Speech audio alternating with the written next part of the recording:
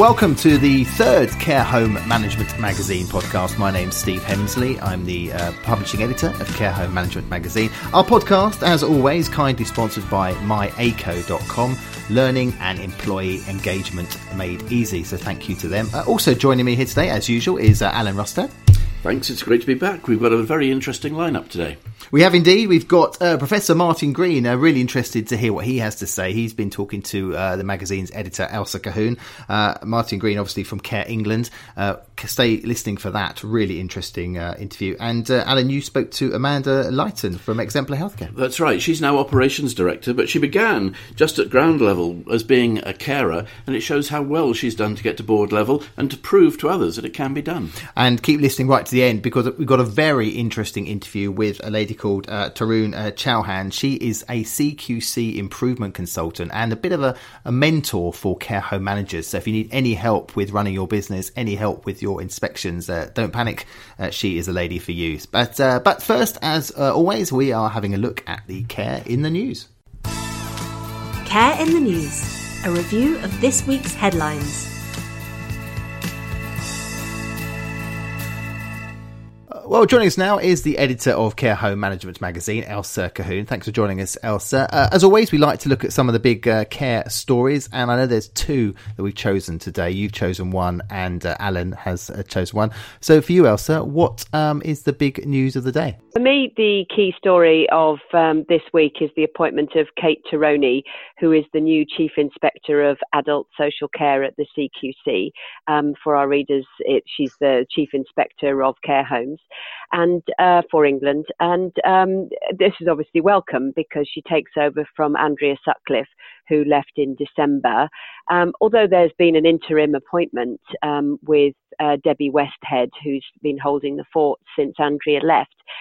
Clearly, a substantive appointment is what the industry is looking for, to provide some stability and some knowledge going forward. I have been in contact with her this morning, so that's hopefully something we can do in the future for care home management readers.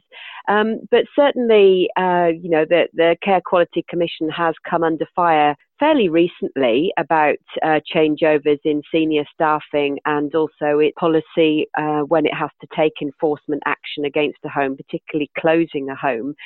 It's come under quite a lot of fire for that recently. So certainly the Care Quality Commission will be hoping that Kate's appointment will do something to dismiss those fears. So Alan, what do you think about the appointment? Well, it's a hard act to follow. Andrea Sutcliffe has made quite an impression during her time there. She set the bar pretty high, I think.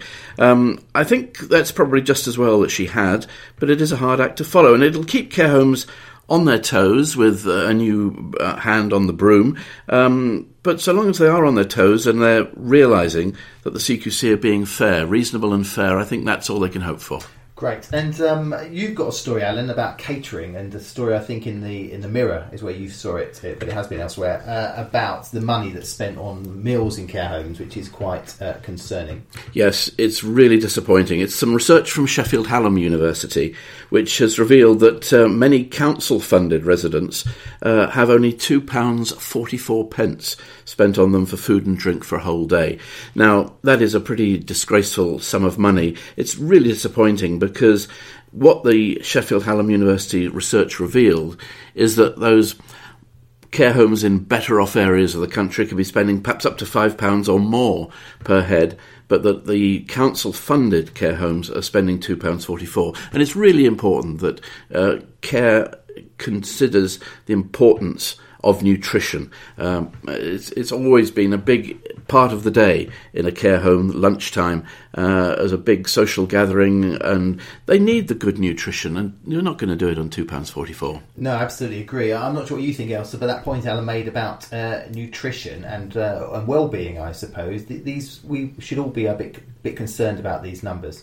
Well, I mean, I just think you have to ask yourself, what could you go out and buy on the street for, £2.50 or even £5, in terms of nutrition, catering, drinks. Yes, and what I think is so disappointing in all this is that the National Association of Care Catering has gone to great lengths to try and raise standards in care homes. They have an annual Chef of the Year. Chefs who are explicitly working in care homes know how to get value for money when it's needed, but produce good meals for their residents. And I think that is something that they should be commended on. And that's, care homes really need to take this all on board. It's really disappointing. Great, thank you, Alan, and thank you, Elsa. So, Elsa, you're getting ready for the next issue, I suppose. I mean, end of January, February, is it an important time? Is the spring an important time for the magazine? Yes, well, February is the month that we actually start our production cycle proper for the March issue. So we're starting work on our next issue now, and we're going to be looking, funnily enough, and topically, we're going to be looking at food and nutrition. We're actually going to be looking at at specialist care for bariatric patients. I mean, it's very easy to think of care homes as just old, frail people, and that malnourishment is the big challenge, which of course it is, and that is certainly the biggest challenge facing care homes. But equally, of course, and as we go on with people coming into care with chronic conditions, specialist nutritional care is going to become perhaps a bit more the order of the day. We're also going to be looking quite a lot at staffing issues for managers, so recruitment, leadership, training. Well, thank you very much, Elsa. And remember, if you are listening and you want to receive Care Home Management magazine, you can get that for free. If you're a care home manager, director or owner, just email us at editorial@chmonline.co.uk. Right, Elsa, we're really looking forward to listening to your interview with Professor Martin Green. That must have been quite an enlightening interview. Well, yes, I mean it was a timely interview because we've just had the the NHS long-term plan, and it was very interesting to get his thoughts on how care homes might develop their offering to become the community hub, the one-stop shop for health and well-being in the community. It's an interesting proposition. It's certainly one that quite a few people in the NHS care continuum want to get their hands on. So it'll be interesting to see how care homes make their play for that. For daily care home news, visit chmonline.co.uk. Right, well, now we are ready to hear Elsa's interview with Professor Martin Green. He heads up Care England, and he was telling Elsa about what we can expect in the Green Paper and his hopes for care homes in 2019. So I'm talking today with Professor Martin Green, who is the Chief Executive of Care England. Thank you very much, Martin, for calling in and speaking to us today. Thank you very much. It's a good opportunity for me to have a chat with you all. Excellent. Well, my colleague on Care Home Management, Steve Hemsley, met you at the Westminster Forum event in mid-January, and you spoke there about the need for a visionary and radical green paper. Now, I think at the moment people would possibly be happy with any kind of green paper, never mind a visionary and radical one. But are you hopeful, and do you feel optimistic that we're likely to get exactly that? Well, I think I'm optimistic that we will get a green paper. I'm not sure how radical it will be, but I think increasingly I'm of the view that the radicalism and the challenge that needs to come in social care will not come from government. So I think we in social care need to start thinking creatively about how we change the way we do things to meet changing needs. And so if there is not a degree of radicalism in the green paper, I think we've got to lead that agenda for ourselves. Do you feel that care homes feel equipped and motivated at the moment to bring in their own radical and visionary plan? It's been a tough couple of years for care homes. It has been a very tough couple of years. And what I would say is a lot of care homes are in that space where they realise it's been tough. They realise they've got to start thinking about how they make sure that they secure their own future. And they realise that publicly funded provision is not going to make their services sustainable.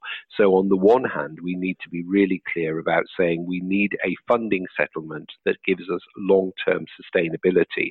But we also need to be clear that with the lack of money in the public sector, what we have to do is to start thinking creatively about how we diversify our services, look for new markets, how we occupy the space, which is about the integration of health and social care, how we can provide services from a care home that might be applicable to people who are living close by, but say looking after somebody who's living with dementia. So I think what we have to do is to say we're in a position where the current system is on a bit of a burning platform. So we've got to create a new approach to care and support. And I think care homes are well placed to do that. And what they will try and do is do it in cooperation with the current system. But if the current system is uncooperative, then I think there are things that some care homes will do which are outside that, and they'll lead the agenda. And what might that be? Where might that outside the box space be, do you think? Well, I think, for example, if you look at a care home, I think it could be the hub for the management of long-term conditions in a local area. So, for example, we might want to see care homes using some of their public space for day and support services. They might want to think about whether or not they can provide night support for people who are living with dementia and have nocturnal patterns and some difficult behaviours that need to be supported. We might also see them thinking about forming a strategic partnership with, say, a local charity, so they could get the people who want to use their services onto a direct payment, so they had the money to pay for them, or indeed onto attendance allowance, so there was more money within that system. We might see services such as laundry services being provided for people who live locally, who might be looking after somebody with a long-term condition and who will bring their laundry to the care home rather than having it going out to a laundry service or whatever. So I think there are some really good ways in which care homes can start creating new services, which will be then funded by individuals, some of which individuals will have their own money to fund, some of which they will use the money they can access, but they, as the individual, will be controlling the budget rather than the local authority. So there are lots of ways in which we can innovate, change the paradigm, put the money in the hands of the consumer and respond to the needs of that person. Does the publication recently of the NHS long-term plan give you a little bit more hope for this new vision for care homes? Because that spoke quite specifically about the need for integrated multidisciplinary teams set up in primary care networks and actually for once specifically funded to do so. Does that perhaps open an opportunity? Care homes, social care was mentioned specifically in that context.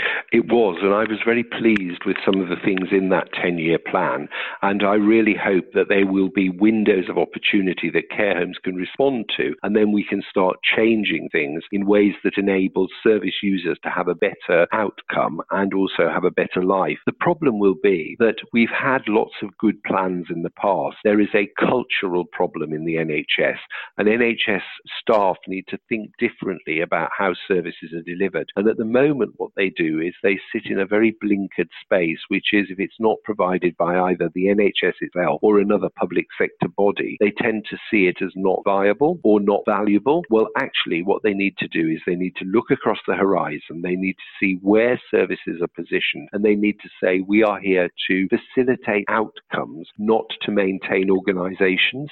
And if they looked at it in that very open way, I think the 10-year plan would give us a real opportunity to change things. The slight problem as well with 10-year plan is that there seems to be so much fragmentation within the NHS that nobody seems to be in a space where they can mandate things to be done. So what they do is they endlessly talk about encouraging, or they talk about trailblazing, but they don't talk about saying this is what we want to happen and we're going to make it happen. So the cultural issues will be the impediment. Now, I'm not saying, though, that care homes should just say, oh, well, there's a really bad culture in the NHS, so we're not going to bother engaging. What we've got to do is we've got to prove what we can do, and we've got to engage at every opportunity, and we need to prove that we are here as a valuable resource and we can deliver for citizens in local areas. The NHS long-term plan also talked about removing staffing silos, interdisciplinary credentialing, which would facilitate workflow.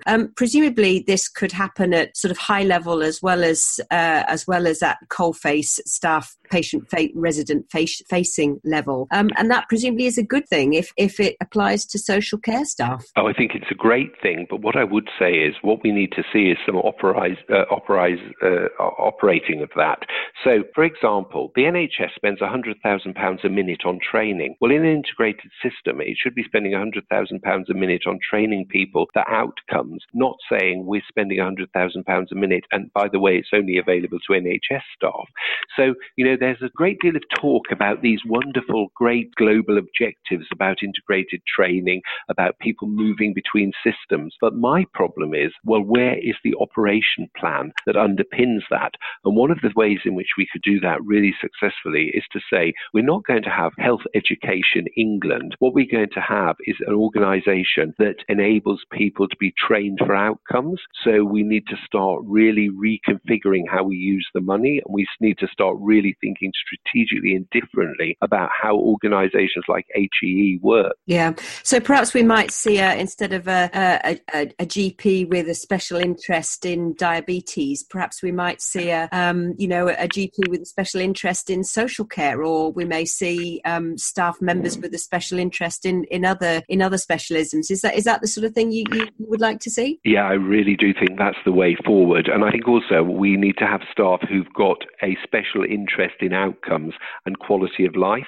One of the things that we're a bit obsessed by is the quality of the service. Well, actually, I want to be refocusing our agenda on the quality of the life. And like every other service, it's about how it underpins a good quality life for the citizen. So whatever the service is, whether it's a health service, a social care service, a transport service, it should be about saying this is the infrastructure on which people build a good life, and that should be available to everybody. So in your presentation to the Westminster Forum and on our story, which on our article on your presentation, which we published online on January the 16th, you drew an analogy with the airline industry, and we illustrated that with a picture of an airplane wing. I think I'm also thinking about my summer holidays as it's a cold day today. But is that why you've drawn the analogy with the airline industry, that they don't think about flying a plane, they think about flying people safely to their destination, and there's a whole raft of things that underpin that. Yes, exactly. And as I sit in my airplane seat, I go from Austrian airspace to German airspace.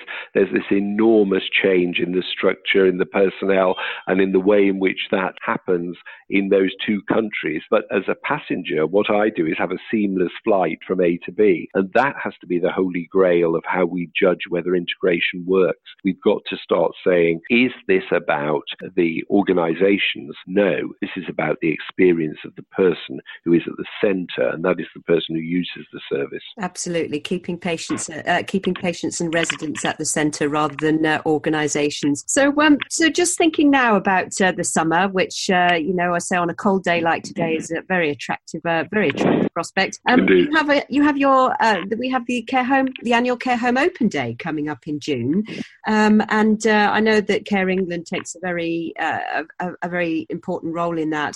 What in your opinion makes a good Care Home Open Day? Well, I think one of the things that we wanted to do in developing the Care Home Open Day was remind people that care homes are in communities and they shouldn't be isolated from those communities. There is the opportunity for them to be at the centre of the community.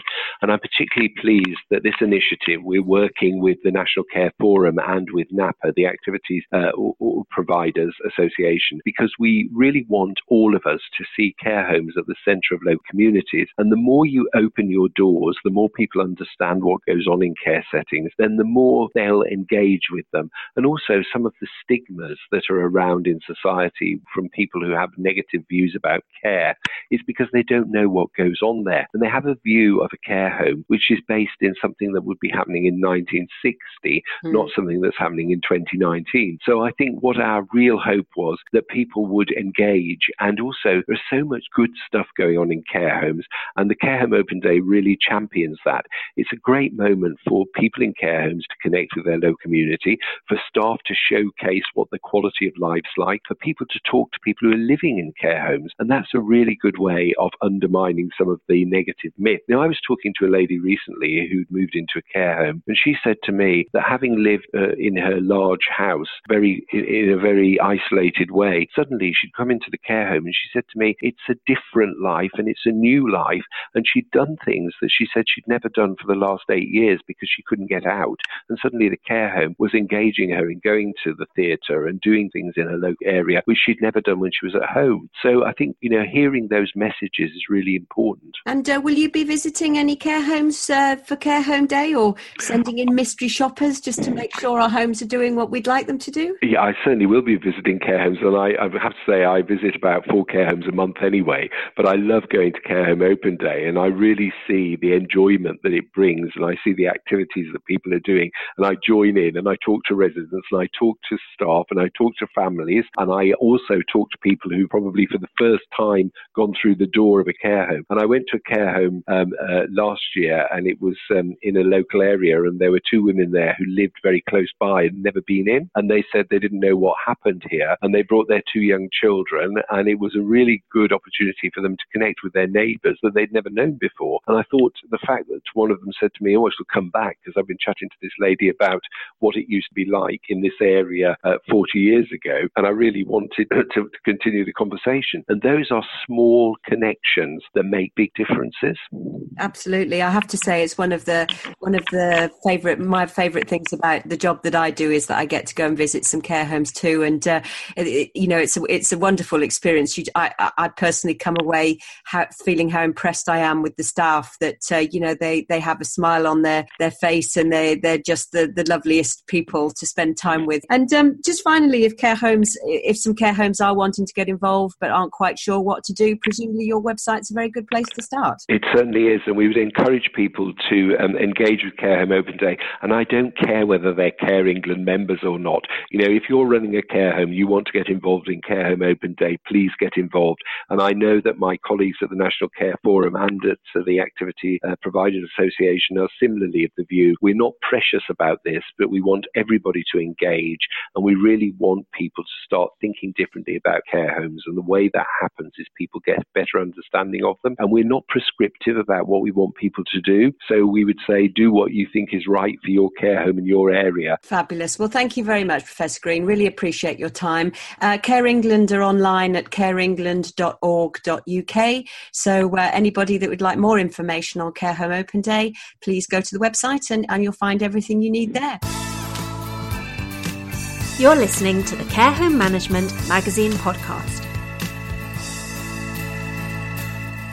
Well, Alan, that was interesting, wasn't it? Elsa's chat with Professor Green. This green paper, I was at that Westminster Health Forum where they announced hopefully April is going to be the time that we finally see the green paper, and he was hoping for something this visionary and radical, but hearing him there, he's maybe not so confident it will be radical. What did you think from what he was saying? I think he's right. I think visionary and radical does not normally come with green papers. And I think he's absolutely right that the care home industry itself has got to take a lead in this and suggest other things that it can do that is genuinely radical. Things like offering night support, things like offering daycare in some cases, partnership with charities, partnership with industry as well. Why not, I've heard it said, why not have a Costa Coffee within a care home that brings people in from outside? All those kind of things. I think it's up to the care homes to do it, and there is the entrepreneurship there to make it work. It's that whole thinking. I mean, he touched on it, didn't it? If it isn't from the public sector, it's maybe people are a bit suspicious of it or whatever, but being innovative and creative, and as you said, being quite entrepreneurial to try and work with the community, because he was talking about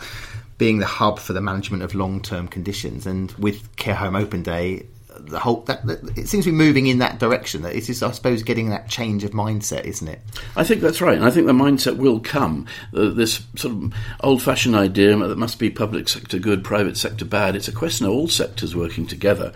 And as he says, the important thing is to facilitate good outcomes wherever that comes from, and make that never lose sight of the fact of the people that you're providing the care for. Welcome to the wonderful world of MyAco. At MyAco, we're committed to developing the tools to make managing your business simpler.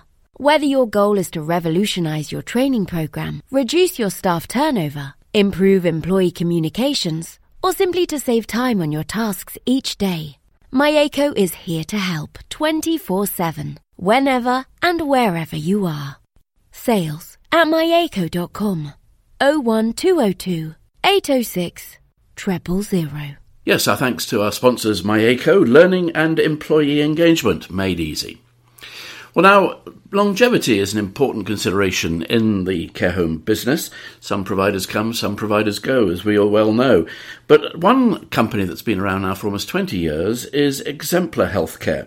They cover a wide range of services, including dementia and mental health care. And one person who's been with them for almost that entire period of 20 years is Amanda Leighton.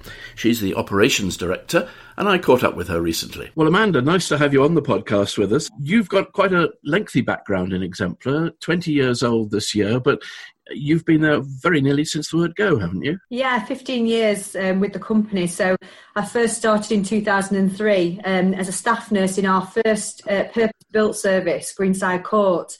A real refreshing service to walk into, actually being able to nurse, spend time with service users, and exciting really. So my career progressed from that point, moved up to unit manager within that service and then clinical nurse manager. Really setting up the services within there for ventilated care. First service that we had that was able to take people that were very, very complex from acute wards into community settings. So again, an exciting challenge. Progressed there onto Durnvale, which is our home in Barnsley. I think this probably was one of the most rewarding positions I've ever taken within the company, because I got an opportunity there to manage a service, very much complex care again, but build a team of people that were, motivated and passionate to deliver that care, and be part of a truly inspirational team, really, that's still there today. And Durnvale last year did get an outstanding as well with CQC, so that's also really exciting for us. And then 2010 decided to move into the operations department. I was able then to support, obviously, the portfolio of services to exceed and strive for that outstanding and sort of move standards to that way. 2015 then I moved on to the board of directors, it's great for us. We work with a really like-minded group of people, a really fast pace to meet the needs of those service users, and always sort of putting the people first. So I really enjoy and excited by what we do at the moment. Things have changed a lot over those 20 years, and things have moved pretty quickly over those 20 years. And because I think Exemplar started just as a training company, wasn't it? Is that how it began? Yeah, so in 1999, Exemplar supported overseas nurses to come through and do adaptation nursing. So it was really based around that. And then we moved then in 2003 to open our first specialist unit, which, like I say, was Greenside Court. Greenside was based around seeing people that were placed, young adults placed in elderly services, and not having their needs met at that time. And our founder of Exemplar went out on a journey really to produce a service and produce services that were able to manage people with younger needs and in the right environment. So that's how it's developed over the last 20 years. We've been able to develop our nursing into mental health nursing, learning disability and general nurses, and bring that MDT together. It is a really wide spectrum you cover, isn't it? From autism, dementia, mental health, as you mentioned, brain injury. Is it almost too wide? Can you really cope with all that? Have you got all the necessary skills on board to do it? Anybody looking at the portfolio of homes would ask the same question. But what we're about is the community fit. So when we go out to see a service user and spend that time assessing the people's needs and what we need to do, it's very much about putting the people's fits together. So we don't just look at the people's mental health or physical needs. We're looking about what does that person want to do? Where is their aspirations, their goals in life? And naturally, does that fit with the people that they're going to be living with? So yes, absolutely. We've got a range of needs and a range of complex abilities and disabilities on the units where we nurse. but it's certainly about the people and that fit of personalities together. And I would imagine working with the families must be very important. What sort of processes do you have lined up to deal with that? Absolute vital part of what we do, and a really rewarding part of what we do, really. Our support plans, our packages of care all involve that family and friend circle. So a lot of our families will come in to support on activities, or they'll come in to support with care packages. We've got a lot of families that even when their loved one has passed away within our services, they still come back and visit us. It becomes sort of part of their family as well. So we certainly have that circle. And as far as Exemplar is concerned at the moment, with this big growth you've had over 20 years, do you have a particular main point of focus at the moment? Yeah, so our focus at the moment, like always, is obviously delivering that high quality care to the service users. We're opened our newest service, Lakeview, which is obviously going great at the moment, really high demand for those services. So we're also on a vision really of growth. Got new services coming up over in Castleford, Leeds, again in Liverpool. It really trying to meet the demands of what's out there to be able to support either complex mental health or physical disabilities, and also obviously great career opportunities for people to join us as well. And you've concentrated very much on the Midlands upwards and then Yorkshire and Lancashire. Any plans to go further afield? Yeah, so we've got plans in place at the moment, maybe around Cheshire area, supporting Birmingham as well a little bit more. So really where we can link up, it's very important to us to be able to have those links with our original services, so we can ensure that the service themselves have that support in place to be able to sort of depend on if we need that. You obviously started very much at ground level all those years ago.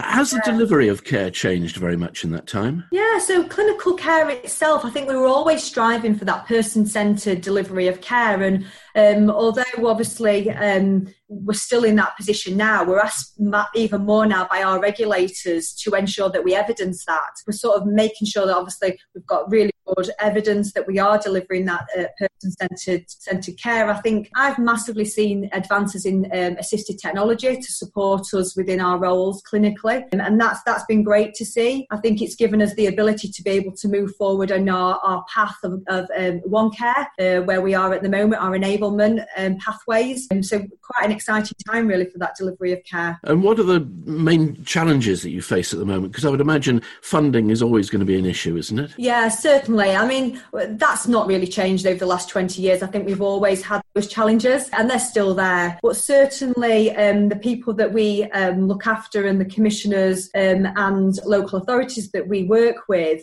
do see the value in what Exemplar delivers out into the market. And very much they see the value of, no returns back to hospitals, less failed placements. So we do get those values as well. I think another challenge is making sure people are aware of us. We still come across people that say Exemplar and, we're educating them about what we do. We're spending a lot of time at the moment going out and doing educational days for professionals, and we've got plans to continue that through 2019. So even though you've been going for 20 years, there's still an educational job to be done. Oh, absolutely, yeah, which is the most exciting part for me. I think we all learn something either from other providers or from internally from ourselves every day. And I think, we still come across people with needs that we've never nursed before, and we've got to go out and find out how we're going to do that. There's nothing really that would faze us that we can't do. We've just got to find a way of achieving it. And we work with a fantastic team that are able to do that. Most organisations like yours say the toughest job is staffing, where to find those valuable people. Is that the case in your area as well? Yeah, it certainly is a challenge. We're like any other provider. We have challenge around finding the nurses at the moment. Any other provider and the NHS are struggling at the moment. However, I think we've also got a great base of staff that have been with us over that 20 years and are still with us today. We have a great support and training as well, and networks to be able to develop our staff to retain with us and develop within that role. I think I'm a good example of that. And I think obviously staff that have worked with me for a long time see that as a good example and strive for career progression within us. And with your career progression, of course, it's always the problem for everybody that the higher up a ladder you go, the further away you tend to get from the front line. Do you miss those interactions with patients on a day-to-day basis? You know, I don't miss them at all, because we still get to go out into those services. You know, Ewan certainly is an advocate of all the directors going out into the homes. Our best days are those days where we go out into those homes, and all of the directors we're always doing that. So I can't say I miss it, because we still do it, and I get a great opportunity to also go and do the nice bits. I get to go and do lots of activities and sit and chat to service users without actually having to go and do all the other bits of the paperwork with it. So actually, I'm probably really lucky that I get all the exciting parts of that. So with the crystal ball firmly in place, the next 20 years, how do you see the service developing? So I think, you know, we will continue on growth. There is a great demand for what we do, which is fantastic. So we will continue to see that grow and become stronger. Exemplar will have more outstanding services as we move forward. We're on a great path to be able to do that and achieve that. And the ethos and vision of Exemplar is what makes it special. And after 20 years, it's still there. And, you know, that's driven by the people that work with us. And even after 15 years, I'm still excited every day about what we achieve and you know, what we're going to achieve in our new services.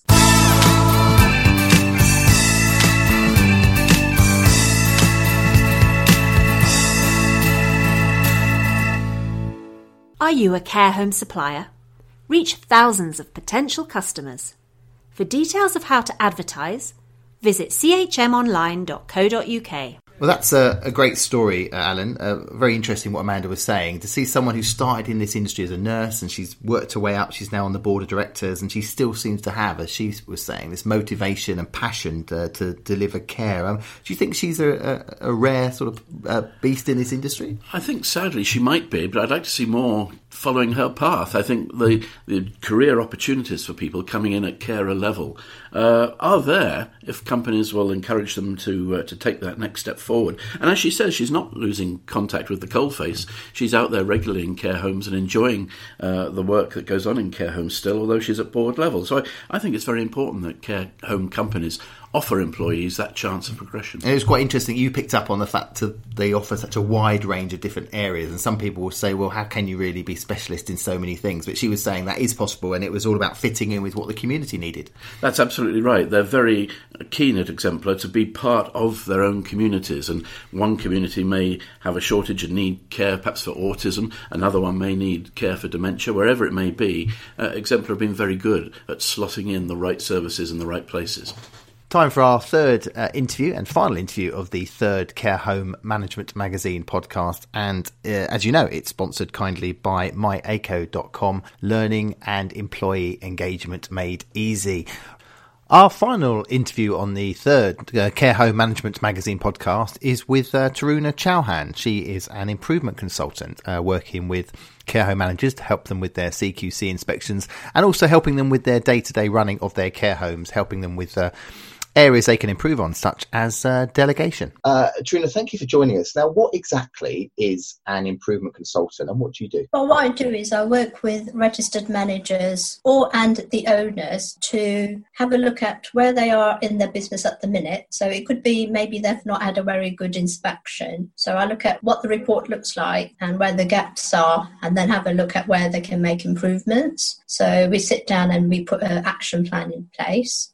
If they're at the beginning of their journey, then it's about mentoring them to have an effective business from day one, so that by the time they come to their 12-month inspection, they've actually got effective processes in place and they're doing the right audits. Right. Now you talk about mentoring there, which is something maybe a lot of managers and people listening might not have considered mentoring. I mean, what are the real benefits of having a mentor? I think you've spoken in the past about how it can sort of empower people in the workplace. But why is it important, and what is the real role of a mentor? What a mentor does is helps the registered manager to look at the business objectively, but also starts to talk to them about how many plates are there actually spinning, and if it's more than 3, then they're doing a lot of tasks that perhaps they could delegate. Yeah, what sort of things are we talking about when you say sort of spinning plates and doing different? Yeah, so sometimes they end up doing everything. So they'll end up doing the auditing, the rotors, doing the on-call. If there's like 10 audits to do, they'll end up doing all the audits rather than delegate them to senior managers or senior care workers. For example, when I was looking at one manager who was going away on holiday, and she was getting anxious because she wasn't sure how it would carry on working without her. So I had a look at her staff and what their areas of expertise were, and then we delegated the task according to those. So she went away on holiday knowing that things would happen, and the staff, we sat down with them and we told them what our expectations were of what should be happening in her absence, and that really helped. But because before we did that, the last time she went on holiday, she came back and nothing had been done. When you go on holiday, you don't want to be worrying about work. So by the staff knowing what their expectations were, what they had to do, understanding why they had to do things that they didn't normally do while the manager was away, it helped everybody. So that's the sort of thing a mentor can help with. I mean, with a mentor, and how often would you sit down with somebody? Is it an ongoing process, or do you just come in, as you say, they might have had a difficult CQC inspection? When do you get called in, and how long do you stay as a mentor, I suppose? It's at different times in their journey. So at the moment, I'm mentoring 2 businesses who are new providers, and so that's right from the start of their journey. And the reason I do that is because I've seen so many new businesses fail after the first year because they're good at doing the caring side, but they've never run a business. So they're not quite sure how to meet the standards of CQC, but also to run a business. So I align both, and I work with them because I help them with their applications as well. So once the application's done and they've been validated by the CQC, and then I start my mentoring sessions with them. We do it for up to 6 months because you have to have time for actions to happen, do reviews, coming back. So being a member of the Association of Business Mentors, we're always told that work with businesses for at least 6 months. Everybody's mentoring journey is going to be different, because if I'm looking at a startup business compared to a business that's been going for a while, but they're having a few issues, that's going to be different. So I sit down with them and really ascertain what they want to get out of mentoring, and it's a two-way thing. And you also can help them with other things, can't you, like recruitment, retention, which are really big areas in care homes at the moment, and succession planning. So on the staffing side, what can your role be there? How do you help?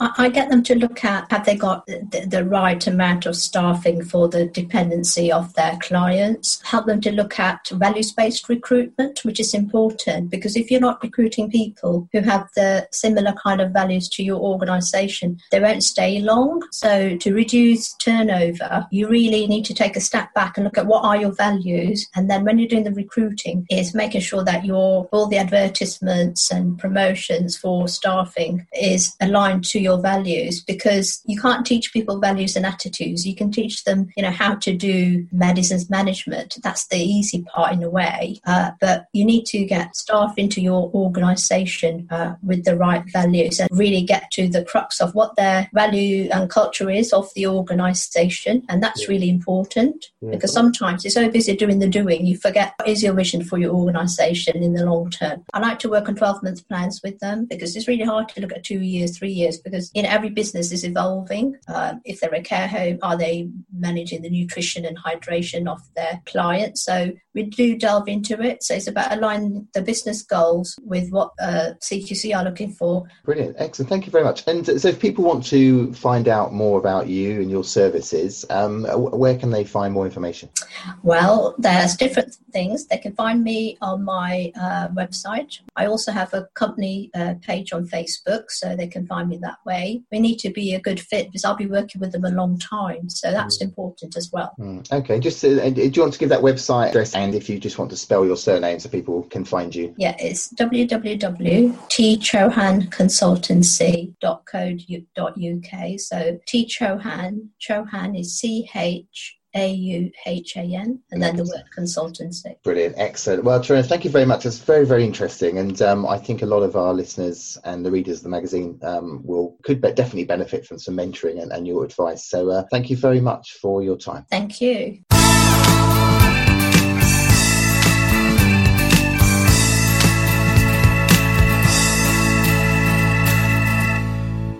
So that just about brings us to the end of this third edition of our podcast. Our thanks to Tarun Chowan and to also Martin Green from Care England and Amanda Lighton from Exemplar Healthcare. And also thanks, of course, to myaco.com, our sponsors. Yeah, it's been a great podcast, Alan, hasn't it? It's really interesting people on this time, as always. Thank you for all of you for listening. It's not just a podcast. We have the printed magazine, a Care Home Management magazine.